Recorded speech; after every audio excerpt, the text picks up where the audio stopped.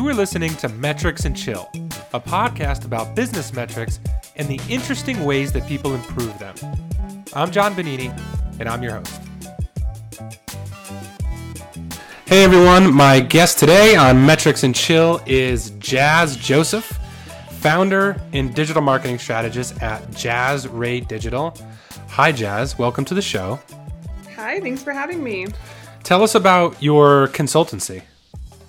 Absolutely, yes. I provide results-based digital marketing strategies for growth-oriented service-based businesses. So anybody in the service industry who's really looking to grow their business via digital marketing tactics, that's really my sweet spot. Right. And today, Jazz is going to be talking about MQLs, Marketing Qualified Leads, and not only how she's gone about increasing MQLs for a specific client and or clients, but also in communicating the value in tracking MQLs over simply just tracking SQLs exclusively.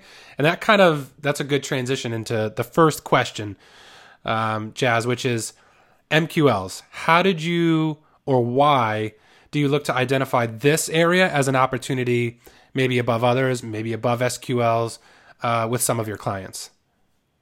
Definitely. So like I mentioned, I'm doing digital marketing strategies for service-based businesses. So with a lot of my clients, this one particularly, these are big ticket items that they're selling. So this client is selling consulting for manufacturing companies, specifically a lot of consulting on ERP systems. So it's a huge lift, both from a financial perspective to switch your ERP system, but also just internally. So it's not the type of thing where people are going to immediately land on a website, read some copy, and reach out to a salesperson. There's a long sales cycle. And so because of that, me and my client really had to pivot our thought process here to say, we're not generating the number of sales qualified leads that we had hoped. So instead of continuing to try out these tactics to generate more sales qualified leads, perhaps we need to switch our strategy to focus more on people in that middle of the funnel realm, generate some marketing qualified leads, get them in our database, and then nurture them into sales qualified leads. So that's really what we did, and we found a lot of success with it. So tell me about the challenge that these types of clients come to you with. Is it, hey, we're obviously most people are coming to a consultant or an agency with, we want to increase sales, right? Yeah. So then you're coming in and saying, okay, let's increase marketing qualified leads. Is there pushback there? Like, talk to me about that communication and that conversation. Definitely. It's absolutely a change in thought process, right? Instead of focusing on that bottom of the funnel, where I think a lot of C-suite executives are always thinking about, especially to your point, when hiring an agency, you have to take a step back. And as a marketing department or an external marketing consultant, you have to look at that larger picture, that traditional sales funnel, buyer's journey. And especially with products or services like this that are high ticket items that are going to require a lot of internal buy-in, sales qualified leads are not coming in every day. People need that nurturing. They need that education to understand the why behind why they need to purchase your product, service, etc. Is it a hard sell on making that transition? I think it depends on who you're speaking to, right? If your main point of contact is C-suite or a salesperson, yes, it's absolutely a hard sell, right? They brought you in and they wanted to see immediate results. I think if your main point of contact, if you're working with a marketing team, it's absolutely an easier sell. And that's frankly, that's why they're called marketing qualified leads versus sales qualified leads. So I think trust is a big piece of it, and allowing people to invest that time in you as their consultant to give you enough time to generate these marketing qualified leads, nurture them down the pipeline so that they can eventually see that ROI, that light at the end of the tunnel, if you will. Right. And you make a good point there about nurturing. Tell me about the structure of some of these businesses, because it would seem MQLs work in a situation where obviously there's a good nurturing sequence in place or where one's needed, or maybe there's an inside sales team and they could reach out to qualified leads. But if, obviously if there's no inside sales function, or maybe there's a small one, and now all of a sudden you're bringing all these MQLs into the picture and they don't have the bandwidth to be able to connect with all these reasonably, like what types of changes have to be made there? Like, is structure an important element of adding MQLs sort of to the market, basically to the whole mix?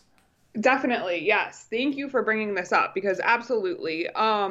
You have to have the infrastructure in place to be nurturing these leads. So if you are thinking about making that pivot from focusing on sales qualified leads to marketing qualified leads, the first thing that you need to ask yourself is, do I have the infrastructure in place to nurture them? So in my case, most of my clients are using HubSpot, or some type of marketing automation tool. And so with that, we're able to automate a lot of this lead nurturing in the form of email marketing campaigns, drip campaigns, things of that nature, to take some of that burden off the sales team. So the sales team doesn't have to constantly check in, and quite frankly, to avoid the sales team from being too salesy up front, to allow for more of that marketing material, that education to drop into their inboxes before they start hearing from our sales team.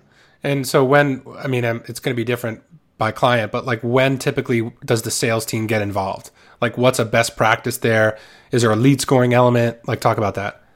Yes. So it really depends on the length of your sales cycle. So I would push that back on the client to say, what is your general sales cycle? How long are people taking to make this decision? In this case with this client, like I mentioned before, this is a huge undertaking internally, putting the cost aside, to be completely switching your software system, to be onboarding everybody, getting all your inventory, etc., into this system. It's a huge lift. So people have to be really ready, and they have to have the infrastructure in place on their end to make this decision. So we're talking months for this client. For other clients, maybe it's a few weeks. For other clients, maybe it's years, It really just depends on your sales cycle and what your buyer personas, your target audience, are going through in making this decision to use your product or service. Right. And like you said, probably the infrastructure, the team, what the sales team looks like, and all those kinds of things. Great. So MQLs, you identified that as an opportunity just basically because a lot of these high ticket item clients probably aren't getting a ton of SQLs. In order to really beef up the pipeline, introduce MQLs, introduce a nurturing sequence, and it's a more efficient way to eventually drive more sales. So that's why you focused on the area. Tell us about the nuts and bolts. What did you actually do, or what does your process look like for improving or increasing SQLs for a specific client? Yes. I have found a ton of success with LinkedIn advertising for these marketing qualified leads. LinkedIn is a place, especially in the B2B world, where people are going to seek information. So if you can offer them an educational, again, one of those middle of the funnel content pieces at this point in time, we found great success with it. We've found a lot of conversions, some nice targeting features, etc. LinkedIn, it really just makes sense. It's where people go for information. So if you can serve up that information to them, in a very targeted way, you're going to find success there. So why LinkedIn over, say, Facebook, right? Because they both have really good targeting functionality, collect all kinds of data. LinkedIn more professional. Is that really the genesis for LinkedIn over Facebook, is because they have more of the professional data? Exactly. For this client, it just made more sense. I knew that their target personas, again, were more of those C-suite executives, and they were spending a lot of time on LinkedIn for their own business to generate leads, generate information, generate new employees. I just knew that they were spending a lot of time there, so it made sense for this client specifically. So walk me through like what actually works, starting with what are you promoting? Like you mentioned middle of the funnel content. Are you promoting a consult? Are you promoting some sort of PDF? Like, what works there in terms of content? Yes. So I have always found that a consult is too bottom of the funnel. So we are promoting a PDF. In this case specifically, like I said, we were leaning towards this manufacturing audience. So it was an ebook, a guide centered around decreasing downtime. Downtime is a huge pain point for this industry. We know that. And so we created a guide centered around machine setup times, how to decrease that so that your machines can run more often and you can make more money. And that's really what we saw success with. And this guide, we actually originally saw success with it from through an organic lens. So we were promoting it organically on social media, started to see some traction. So when we moved in this LinkedIn advertising realm, we already knew that this resonated with our target audience. Sure. So that kind of gave us a leg up as well. Right. That's smart. And so talk about the ads themselves. How, what works, Yeah. in terms of copy or image, like what works in terms of creating an ad on LinkedIn that drives engagement? Yes. Well, I would say, the biggest thing is just test everything. So when we launched this campaign, we did a lot of testing to figure out what worked. And in this case, we found that a video worked better than a static image. We had an animated video that we had created in Bannersnap. It was nothing crazy. Sure. Anybody who's not familiar with Bannersnap, it's similar to a Canva. And it was just a little animated video that called out like the key points that the guide was going to cover and, just really promoted the title of it with an image of a person in the manufacturing space. Very simple, but we did find that more animated video got more attraction than the static image ad. We also found that the in-platform form got more traction than sending people to a landing page. So we ran those two ads in tandem to test them. And we found that when people had that extra step of clicking through to the landing page, they didn't convert as often as when they could just convert right in the LinkedIn platform via a form. That makes sense. Yeah, that makes a lot of sense. Okay, so you're creating PDFs that are obviously aligned with the pain points of these businesses, promoting them on LinkedIn. Video seems to work better than the static image. What about copy? Like it seems like, and this is showing up in the newsfeed, or is there a different placement that you've seen work on LinkedIn besides the newsfeed? We found the newsfeed to be the most effective. Mm-hmm. Yes. Yes. And, we've tested some copy, but we haven't seen the dramatic change in results with copy that we have more so with the video versus static image and form versus landing page. I think that when we're using that video, like I mentioned, it had some copy in it. It pulled out the key points that were in the PDF. So because of that, I didn't feel like our copy made much of a difference to the user. I think that's primarily where their eye was going. And for targeting, I assume you're targeting by role, right? Which is, Yes. it sounds like you were trying to target executives. What other, if any, targeting criteria has been super important for you and your clients? Yes, we were targeting by role, we were targeting by industry and company size. Those were our primary ones, just because we knew that our client had a sweet spot as far as company size. If they were too big, they weren't going to be a good fit. If they were too small, they weren't going to be a good fit. So we did target by company size and then industry, like I said, primarily targeting those manufacturers. Another thing that we did too is my client services anybody in the United States. So we could have easily targeted the whole US from a geographic standpoint.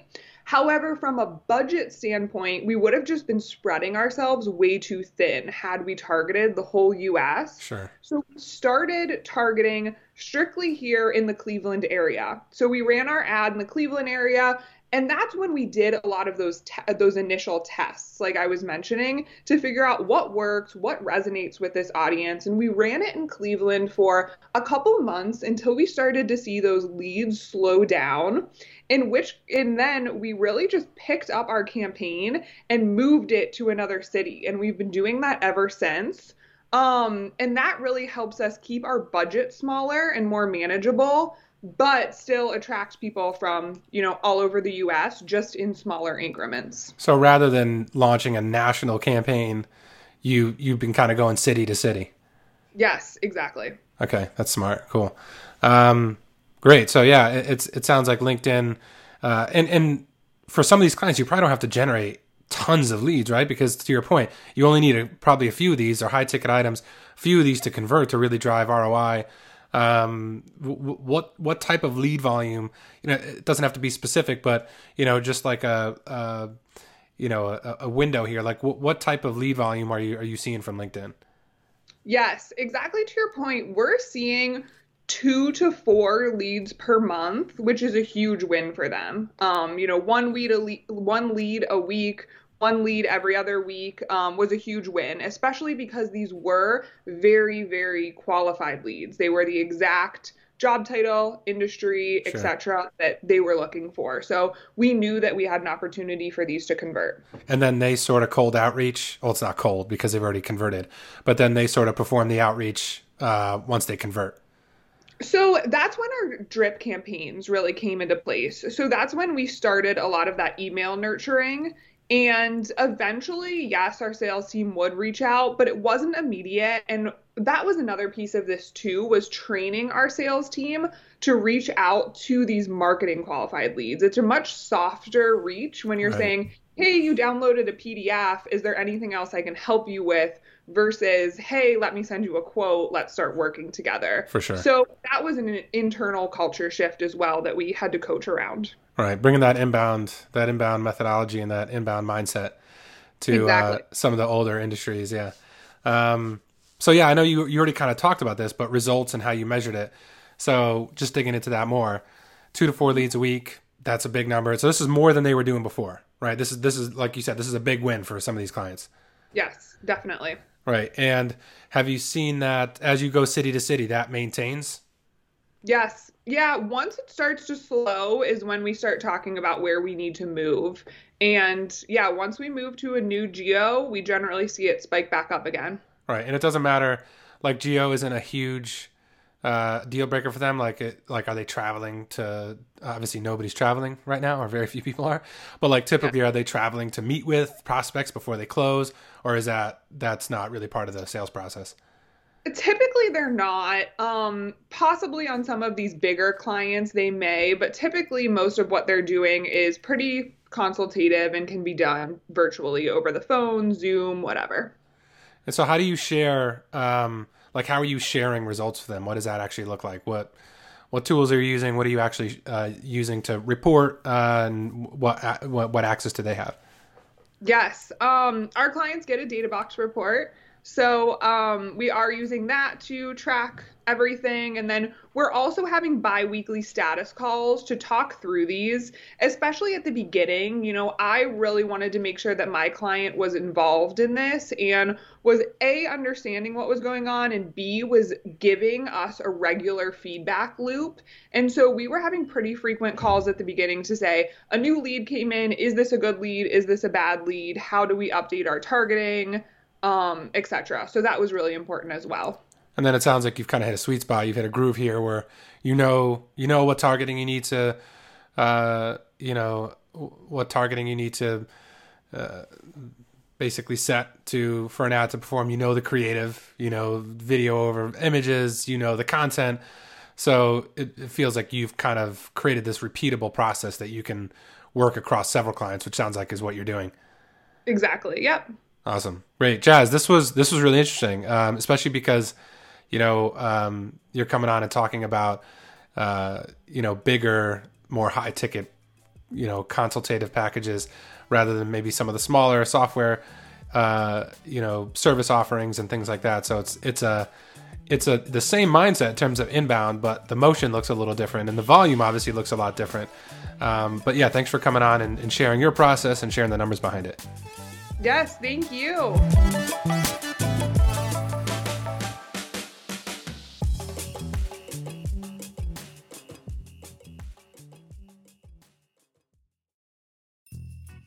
Thanks so much for listening. If you found this episode valuable, check out our other episodes or subscribe to get new ones.